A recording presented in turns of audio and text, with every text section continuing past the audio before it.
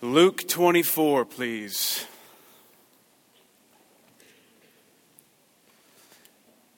Notice the beauty of our backdrop, how it's just like the Bible is a narrative that is continually unfolding. In the same way, this design, you'll see it in the next 2 weeks. In the last week, it was kind of black and white, and this week it's still continuing to unfold. So we want to see it just as we see Scripture, as Scripture is also a narrative that continues to unfold, God's Word. So let's read from Luke chapter 24.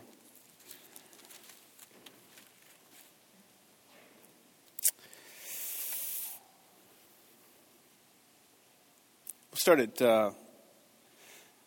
verse 13.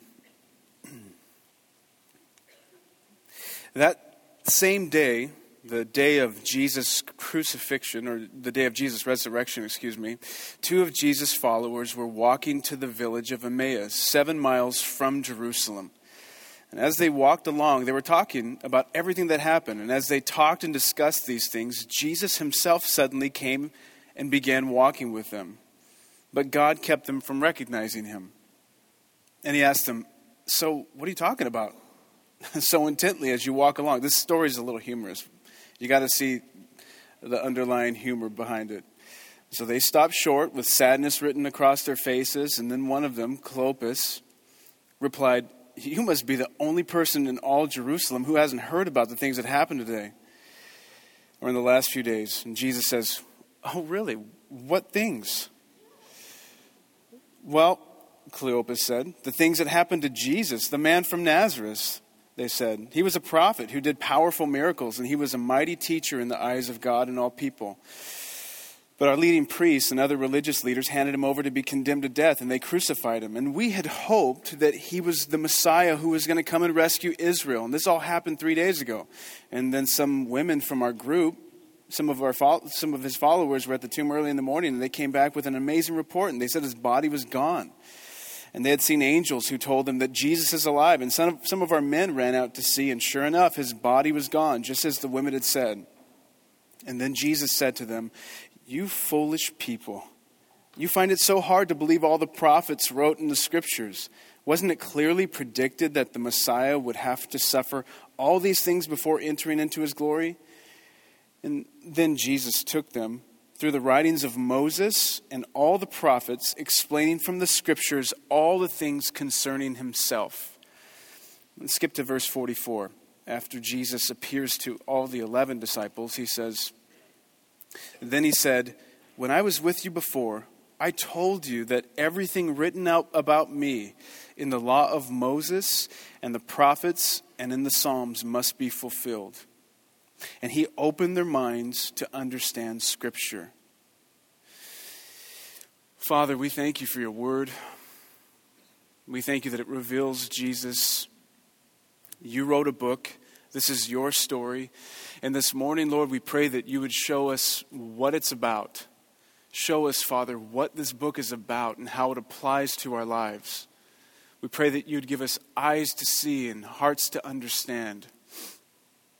We pray, Lord, that you'd speak to us now through your word in Jesus' name. Amen. So, on my most recent trip to Boston, I took my family there. We took our newborn, who at the time was 6 months old. Now, if you've never taken a newborn on a plane across country, you know that in itself is a journey. On the drive to the airport, to LAX, 4:30 in the morning, which, by the way, you don't want to wake up your kids at 4:30 in the morning either. So there's 2 strikes against me. On the ride there, my 4-year-old daughter, I have 3, she vomited in the car, which was okay because it was borrowed. I don't know whose car it was. But we had a friend driving us to the airport who later returned it to Pastor G. He borrowed it from somebody else. That's how our trip began. And it didn't get much better. I called this trip Operation Good Times. Because this was the trip that I was going to take my family, and I was going to show them good times around the city. My wife and I had been with friends. This is the first time my kids were going to be there, and we wanted to give them good memories of the city. Overall, the trip was a success. We took the kids around the city. It was really cold. Not as cold as it is today. It's 10 degrees there today. That's why I'm wearing a sweater. In honor of Boston. But the trip was a success, but it was a brutal battle. 3 nights in a row, babies crying all night in the hotel room. We're on a, obviously, time delay. When we get home, I'm just thinking how I can put as much distance between myself and that thought and that memory as possible. I'm thinking maybe witness relocation program, maybe I go to Mexico.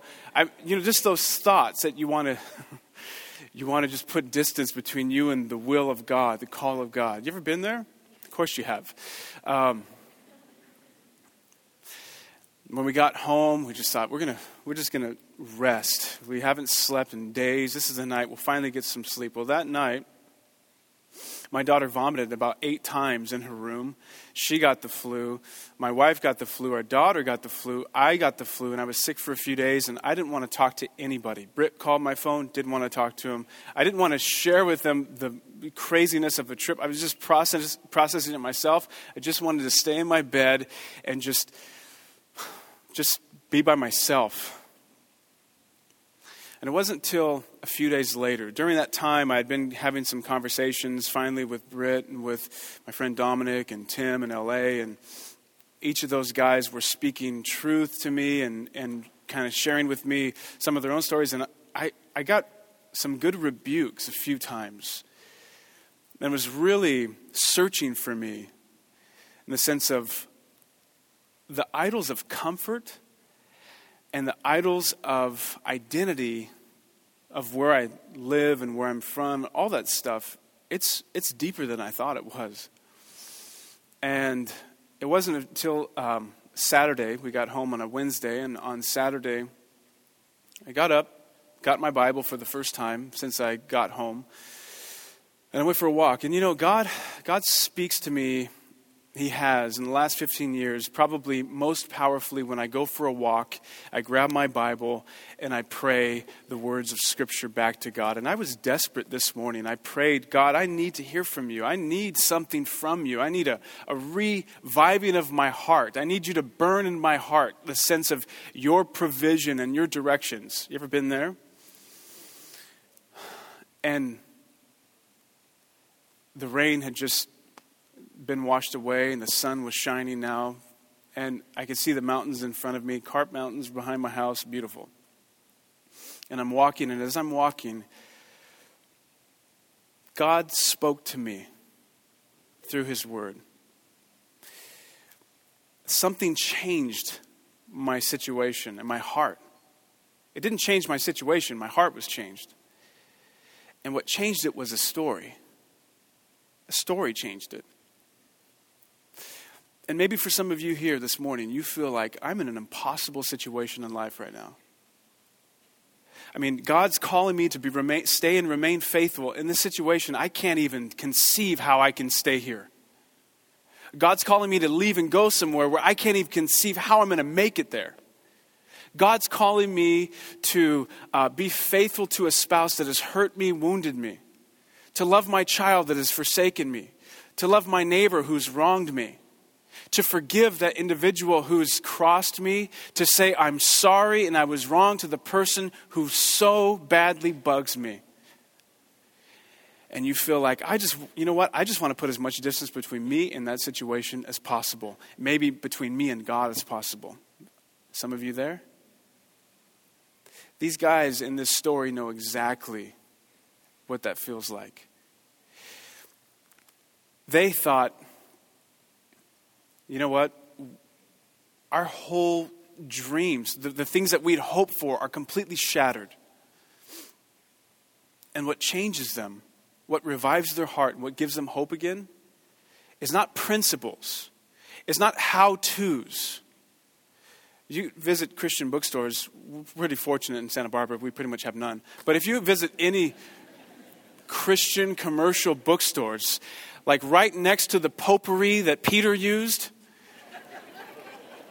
you find slew of books of how to be a better this, how to experience more of this, how to manage your finances like somebody in the Bible did. And I'm not saying that those are bad, but what I'm saying is we have a great, and we need those, the how-tos. And next week we're going to look at how to understand Scripture. How do we read this story? But this week, you know where it's important we start? It's important that we start where a lot of us never see, is that what is it about? What is it? For a whole host of young people, when they were surveyed by both Barna and by a sociologist by the name of Christian Smith, when asked what the nature of the Christian faith is and what the Bible's about, do you know what their answer was? God wants me to be a good person and obey his rules. It's the term that Christian Smith coined, therapeutic moralistic deism. Therapeutic. God can help me heal my inner wounding. Moralistic. I'm supposed to be a good person. Deism. I believe that there's a God somewhere, although he's probably not actively working right now. What is this story about? It's so important that we understand because it's the story that changes these men. It's a story that changed my perspective on that day. And you know what? Over and over again, I need a story to change me again and again. I need the story to change me. So what is this story? In order for you, I want to give you, today it's going to be kind of tricky because I want to leave you with some practical tools of how to read the Bible and understand what it's about. And I want to also apply it to our lives so that we're changed by the essence of what it is. So, in order to do that, to understand this story, you need to do two things. First, you need to find the need. Find the need. What do I mean by that? I mean, you have to find the fallen condition focus. That's what one professor says. You have to find the area of doubt, of concern, of unbelief, of fear in the text that shows the need for redemption. Because a lot of times we read the Bible to find good examples. But the Bible's not meant to give you good examples or moral platitudes. It's meant to show you the need for redemption. So what's the need in this story?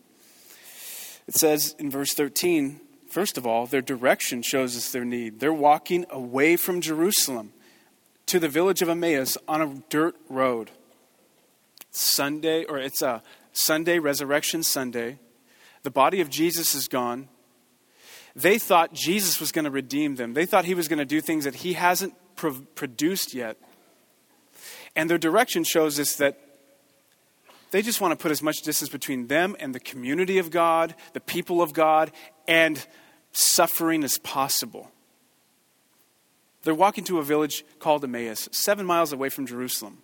Also, their emotions show us something of their need. It says Jesus came up to them by him. God hides somehow, masks the person of Jesus. In verse 17, he asked them, "Hey, so what you talking about so intently as you're walking along?" They stopped short with sadness written across their faces. And Cleopas replied, "You must be a complete idiot." It's so funny. Sadness written across their faces, the direction that they're walking, late in the day, they're feeling down. And then their conversation shows us their need too. They start to talk with Jesus. We read that. And then as they explain to him why they're so sad, they say to him, "We thought that he was going to redeem Israel." Or verse 21, "We had hoped he was the Messiah who was going to rescue us." We hoped he was going to redeem us. You know, redemption is the greatest need in the human heart. From Bob Marley to Karl Marx, we understand, whether it's in our music or in our philosophy, I have a need to be set free. And what's interesting is the things that sometimes we run to free us, substance, success, relationships, oftentimes become the things that most bind us and become such a slave master. We hoped he was going to be the one. We really hoped. I mean, we've done a lot of things. We've hoped in a lot of stuff, people. But I thought this was going to be the thing. When I started following Jesus, I thought he was really going to finally free me from the suffering thing.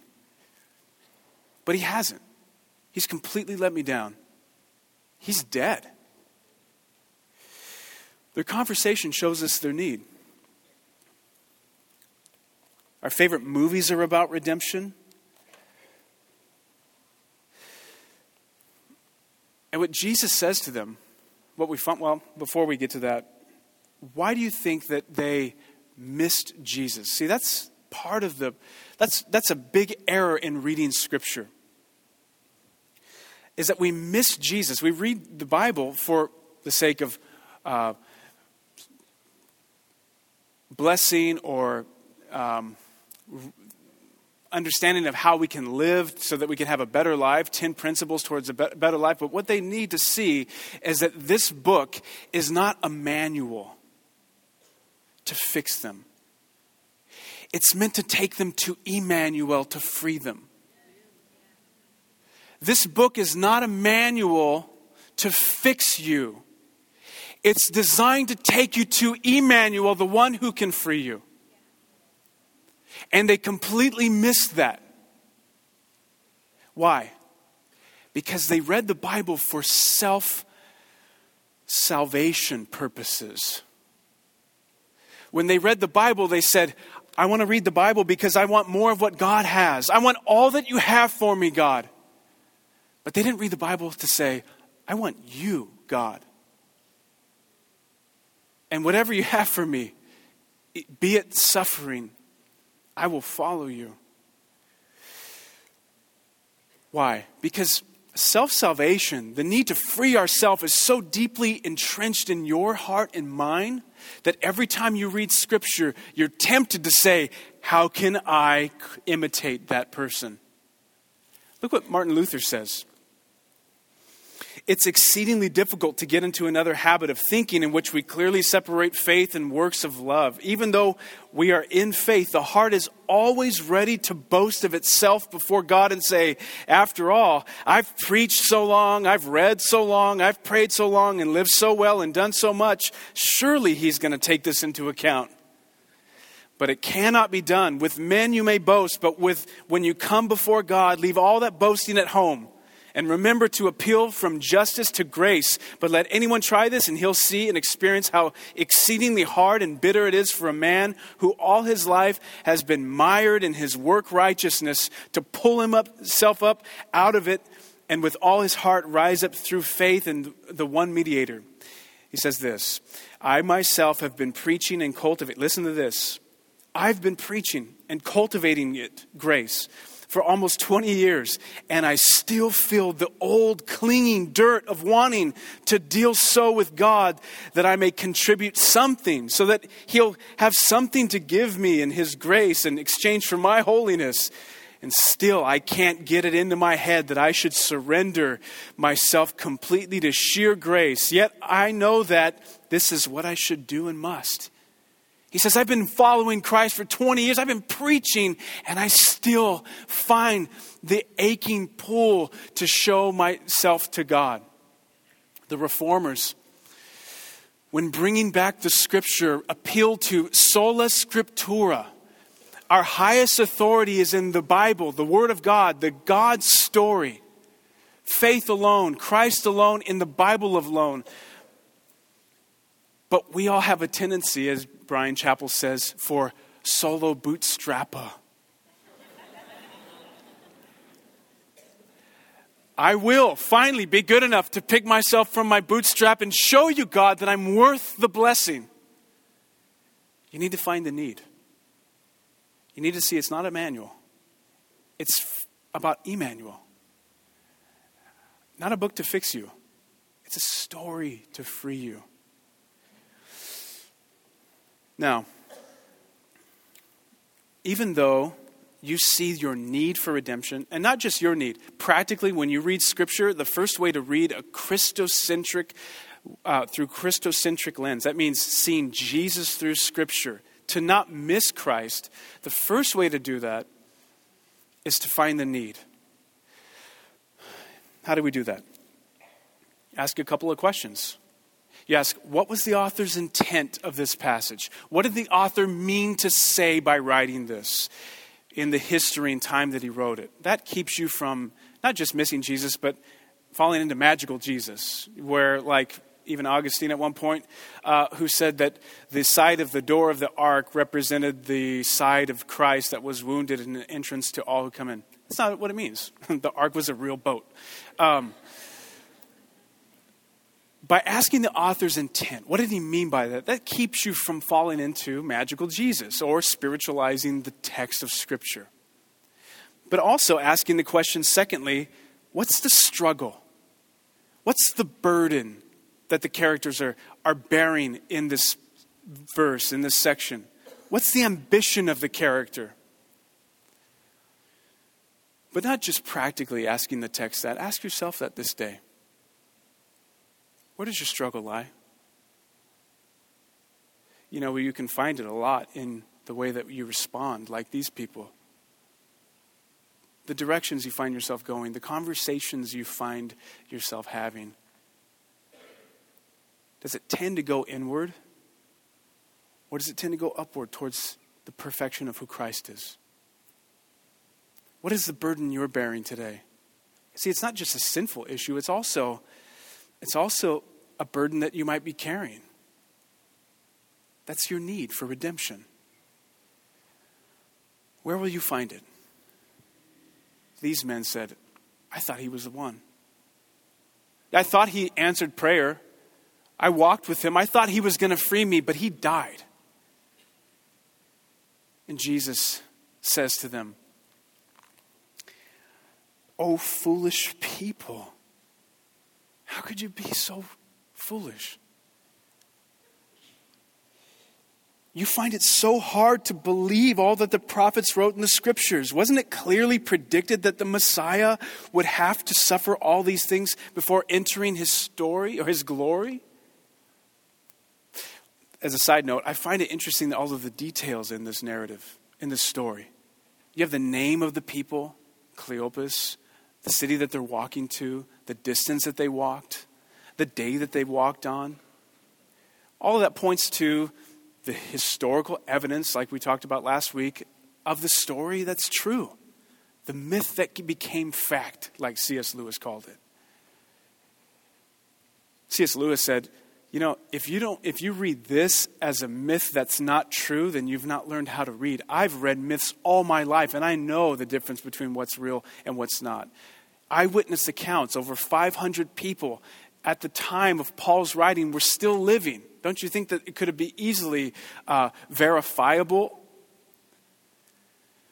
And these people, Luke names them. He names the city. He names over 30 cities in the book of Acts. It's not just the story that's a myth. It's the myth that became true. It's the true fact. They didn't actually start writing in detailed form until a rationalistic literature until a couple 300 years after the accounts here. You know, these letters are dating back to 20 years, the New Testament letters, within the lifetime, within the time of the events that they happen. The Gospels, 20 to maybe 40 at the most years that they happened. That is so early. To understand that fully, you should listen to what we talked about last week. But I digress on that. That's not my point. What my point is, finding the need. Let's come back to this. You need to find the need in order to see Christ in Scripture. But that's only one side of the story, so to speak. Secondly, you have to follow the thread. What do I mean by that? And why does Jesus give them a story? Give them principles. Tell them how to have more faith. Tell them, 5 ways that they can believe better. Instead, he gives them a story. Over the past year, I've been studying a lot I've been pretty fascinated with what makes up a good story. And one book that I read said, the essence of a good story is that, here it is in a nutshell. Someone who wants something of value and overcomes conflict to get it. That's the essence of a good story. Filter through all of your favorite movies. Every superhero movie, Batman, Superman, every superhero movie. A character who wants something and overcomes conflict to get it. It's funny that we all hate conflict so bad, though. But that's what makes a good story. They hated the fact that when he died, we thought he was going to come through for us. But like one author says, well, maybe God's just a really good storyteller. A story designer. Speaking of story, G.K. Chesterton, in his book Orthodoxy, in his chapter called Ethics of Elfland, doesn't get any better than that. All about mythical figures and the need for wonder in the life of not only children, but you and me. He says that since our worldview no longer has wonder, we tend to steal it. We steal it through art. We steal it through movies, through songs. We want wonder. We want a story that will free us. And so we pay a lot of money to go see stories, some of which are terrible, some of which are really good. And he says every story has to have these three elements. It must show that there's mysterious powers that are out there beyond us, something bigger than me to live for. It also has to show that a situation of doom and hopelessness, a character who wants something and overcomes conflict. But there's a heroic key to the story. It unlocks the barrier between the impossible situation that we're in, and then it brings redemption and rescue and deliverance and salvation, and they meet on the top of the Empire State Building and they kiss and they live forever after. I was hopelessly, for some reason, it was high school, I watched all those romantic movies. It was terrible. And now I'm married and I'm doomed to have to repeat history. But a good story casts a spell on you.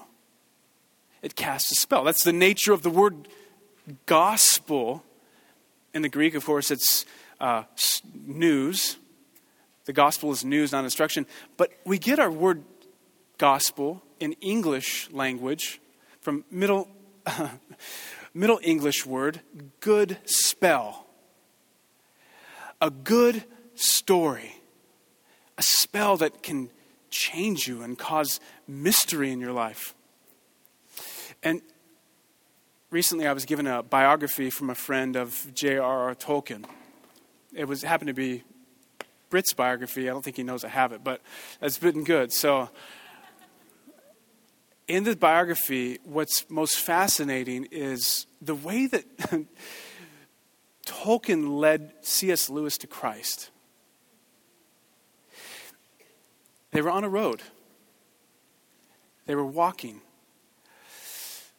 And Tolkien, he had this view that you have a secondary belief. Of course, you live in reality, and rationalism was the product of the Enlightenment, that there is no supernatural as a result. And now we have this we have a how-to culture, how to live. But Tolkien said he believed in a secondary belief. And that means that you know something that's not true, but you want it to be true anyway. You care about the character. You hear the story, and someone tells you a story. You know it's fiction, but it draws you in. Have you seen a movie like that recently or read a book? I love a movie that has a good plot. Not just, explosion. I'm not averse to explosion, but I like a good plot. And you are drawn into this character. You care about them. You care about what's happening to them. You can't wait for the resolution. You feel anguish because they're being wronged. You feel you want them to be changed. You want redemption in the story. And what he said to C.S. Lewis was, we live in a culture now where all the voices of our culture and literature say that there's no point of life. They point not to secondary belief, but to this rational belief. But we still pay money to go see those stories that we know are fictional. We have a sense that there's something deeper. There's a different reality. There's a secondary truth. And we desire those kinds of stories where the character is escaping death, or a love that doesn't part. It never goes away. There's no death. And he says the reality is we know that there's death. But we feel like it can't be. This can't be all that there is. There's got to be more. And C.S. Lewis, he felt deeply about stories and myths. He said, yeah, I see what you're saying. But you know what? And he said this language. He said, but myths are lies that are breathed through silver. They're lies breathed through beauty. It's not real. And Tolkien says this, and here's my point. Look at the gospel. If you look at the gospel, it's everything that you long for in a story. It's a battle between good and evil, the hero and the serpent, the dragon. It's escape from death. It's a love that never parts. It's the hero that kisses the bride so that she can live forever. It's the sacrifice on the behalf of the person who's being chased after. It's the story that we all long for. And he says, the gospel is not just one more story pointing to the underlying reality. This is what Tolkien said in that book. Rather, listen, Jesus is the underlying reality that all other stories point to. Jesus is the point of the whole story. Later, C.S. Lewis wrote a book that said Jesus Christ has opened up a cleft in the pitiless walls of the world. And he said he's punched a hole through the concrete slab that kept us from everything we thought was real and out there, and what we think we're lied to believe that this is all there is. Jesus has punched a hole and he's come through as the hero. You don't only have to find the need, you also have to follow the thread. What's the thread? Jesus says here, wasn't it clearly predicted the Messiah would have to suffer all these things? Verse 27, then Jesus took them through the writings of Moses and the prophets, explaining all the scriptures concerning himself. And in verse 44, he says, I was with you before, and I told you everything written about me in the law of Moses and the prophets and the Psalms must be fulfilled. He basically categorizes all the genre of the story in the Bible, all 66 books, and says the law, the prophets, and the poetical writings are all about me. It all points to me. So as you follow the thread, Jesus says this is the hermeneutic key to reading all of Scripture. Hebrews 1 says, in various times and in various ways, in olden days, God spoke through prophets. But in these last days, he's spoken to us through his dear Son. And he's the image of the invisible God, so that we can see God. In John chapter 5, Jesus says, you know what?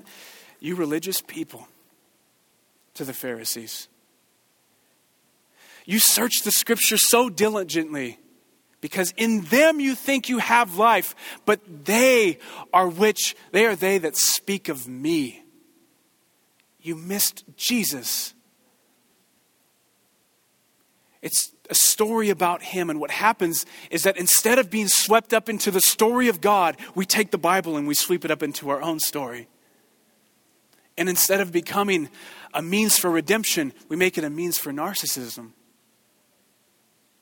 We make it about me, a manual to fix me, to make my life a blessed life. And Jesus says, you know what's going to fix your heart? You know what's going to fix your fallen condition? Focus. A story. Find the thread of redemption in the story. And how do you do that, you say? When all of the children's stories that we learned as kids and that we sometimes have been prone to teach to our kids show us, dare to be like Daniel. But the story wasn't about Daniel. The story was about the coming king, as it says in Daniel 7, the Son of Man who will come and free all of humanity. Daniel was pointing to a greater prophet. Jonah, it's about a fish. And don't disobey God or else you might get kicked to the East Coast.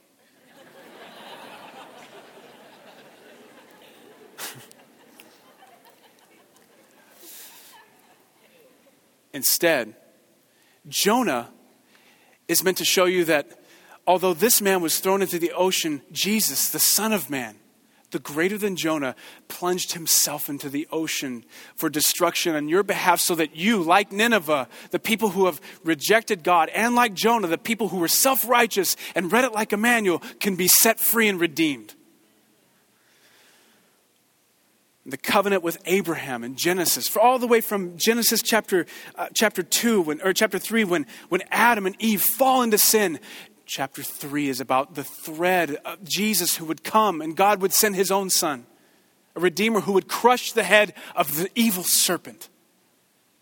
But the serpent would wound his heel. But this seed was again mentioned Genesis 12, when Abraham was given a covenant by God and said, I know you're like 100 years old, Abraham, but I'm going to provide a son for you. Because through you, I'm going to show how weakness is made strong. My weakness, my strength is made perfect in your weakness, in your old body, as good as dead. And I'm going to provide a seed for you. That seed, of course, would be Jesus Christ. God keeps this covenant, though his people continually fight and continually rebel against him. Moses leads his people out, and Jesus says, don't you remember what Moses wrote to these two disciples? Now, it's interesting here because these two disciples just came from celebrating the Passover meal before the death of Christ. And in the Passover, which was given through Moses by God, it was meant to take away the sins of the people through the blood of an innocent lamb slaughtered and then the blood put on the doorposts. And Jesus takes them back there and he says, do you think that was about a little lamb? Do you think that was meant to take away all of your sin, that the lamb could free you? That speaks of me. That the thread of all of Scripture, as you follow it, is all about Jesus. It's not about you. See, there's two ways that you can read the Bible. That it's primarily about you and what you have to do, or it's primarily about Jesus and what he's done. One author said, well, I'm going to skip what that author said. Because I want to show you instead what a different author said. And all the dads in here, or all the heads of homes, I want you to listen to this. Because this is out of a children's Bible that if you never buy your children another Bible, buy this book. It's called the Jesus Storybook Bible. And the subtext to it is that every story whispers his name. Sally Lloyd-Jones, I think we carry it here. You have to get it. This is what she says. First time I read this to my daughters, it brought tears to me. Now, some people think that the Bible's a book of rules, telling you what you should do and shouldn't do. The Bible certainly does have some rules. Now, we shouldn't discount the text when it's telling us of moral principles, right? But we don't want to run to moralism. Do you see the difference? Where we miss Jesus and make it about what we should do. The Bible certainly does have some rules in it. They show you how life works best according to your design and your nature. I added that. She can use it if she wants. But the Bible isn't mainly about you and what you must be doing. It's about God and what he's done. Other people think the Bible is a book of heroes, showing you people that you should copy. But the Bible does have some heroes in it, as you'll soon find out. Most of the people in the Bible aren't heroes at all, though. They make some really big mistakes, sometimes on purpose. They get afraid and run away, and at times they're downright mean. No, the Bible isn't a book of rules or a book of heroes. The Bible is most of all a story. It's an adventure, a story about a young hero who comes from a far country to win back his lost treasure. It's a love story about a brave prince who leaves his palace, his throne, everything to rescue the ones that he loves. It's like the most wonderful of fairy tales that has come true in real life. You see, the best thing about this story is it's true. There's lots of stories in the Bible, but all those stories are telling one big story. The story of how God loves his children and he's come to rescue them.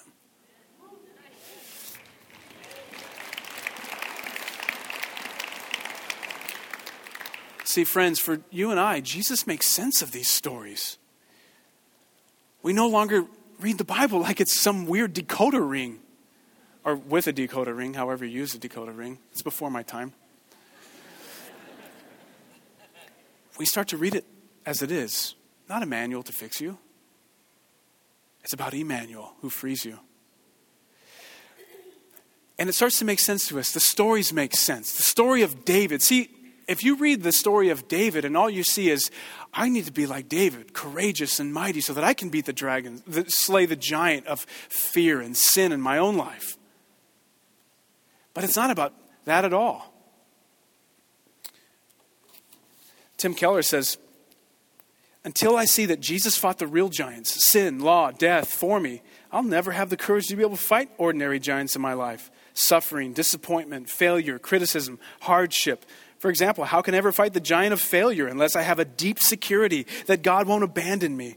If I see David as my example, the story will never help me fight the failure giant. But if I see David, Jesus, the greater than David, Jesus as my substitute, whose victory is imputed to me, then I can stand before the failure giant.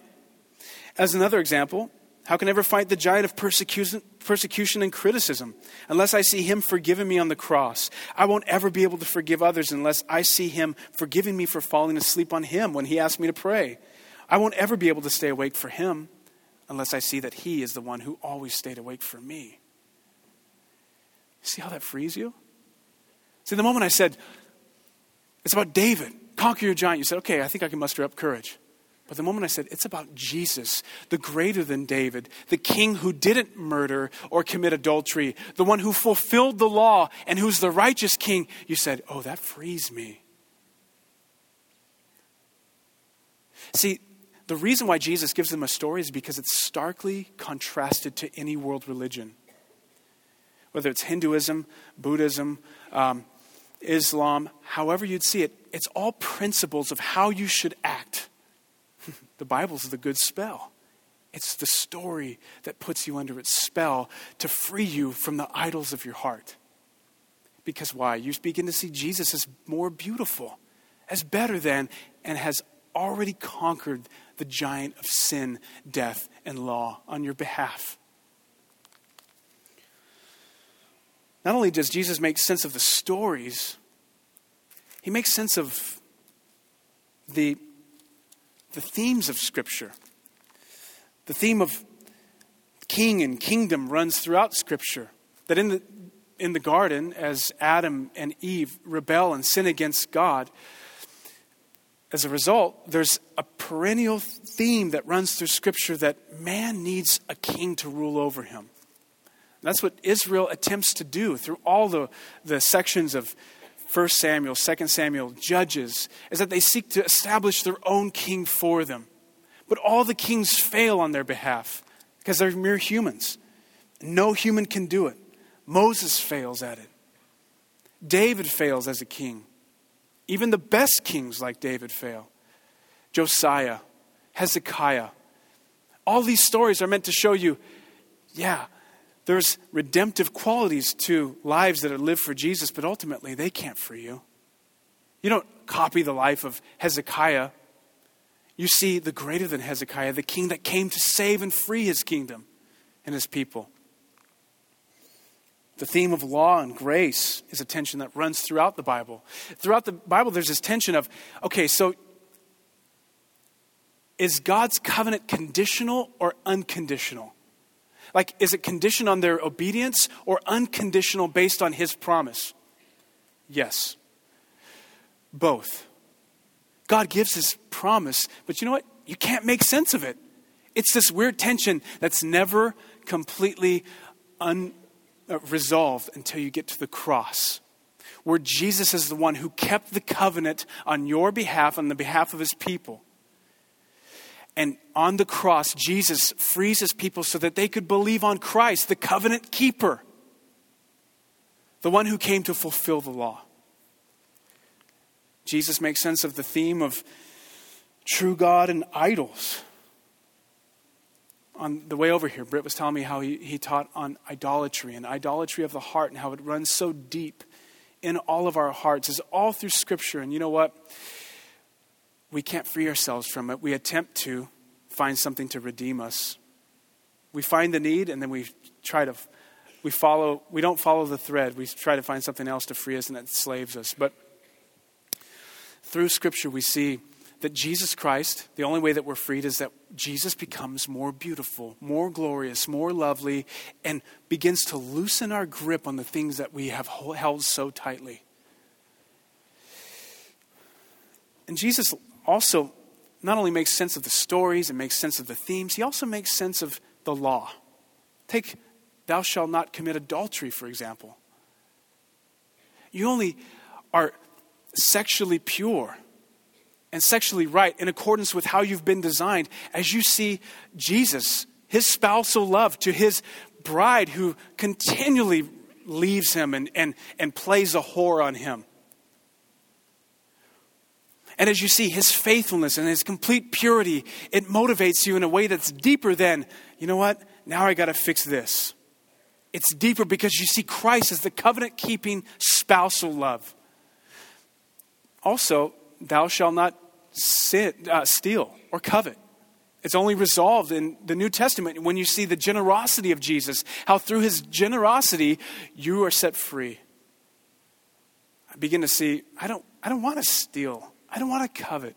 Jesus, you've left everything, your glory and everything that who you are, to come into this wicked, sinful world and live for me. See, Jesus makes sense of the stories, of the themes, of the law, all through Scripture. I want to read this to you.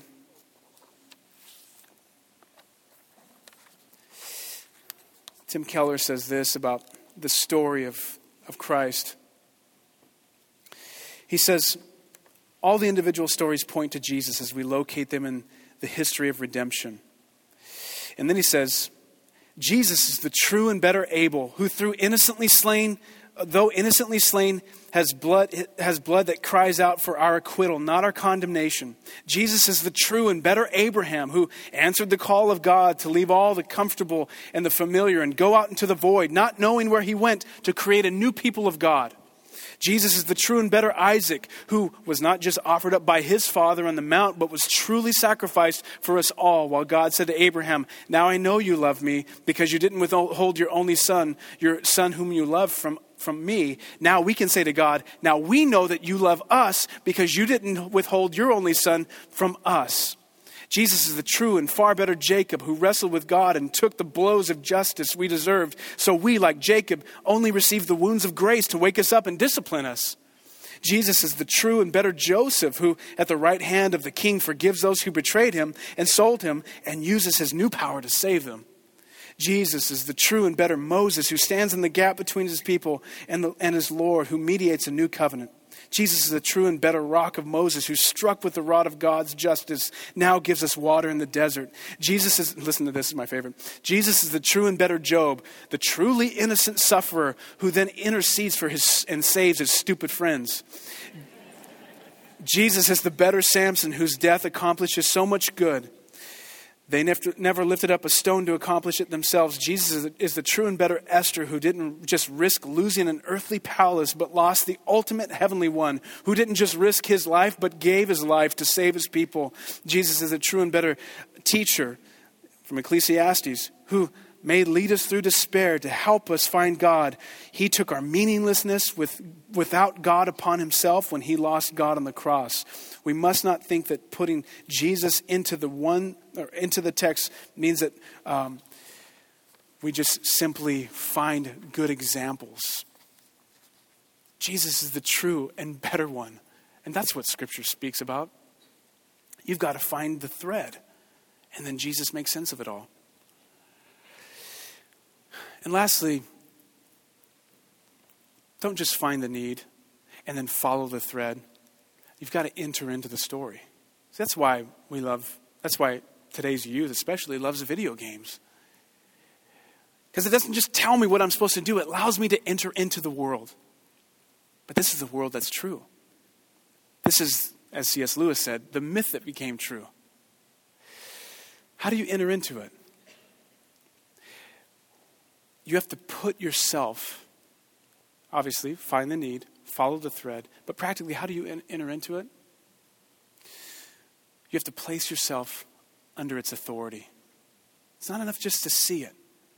You have to put yourself under its authority and say, yeah, by your grace, Jesus, now I see your beauty, that you're true and better, and I want to follow you. George MacDonald has a story called The Princess and the Goblin.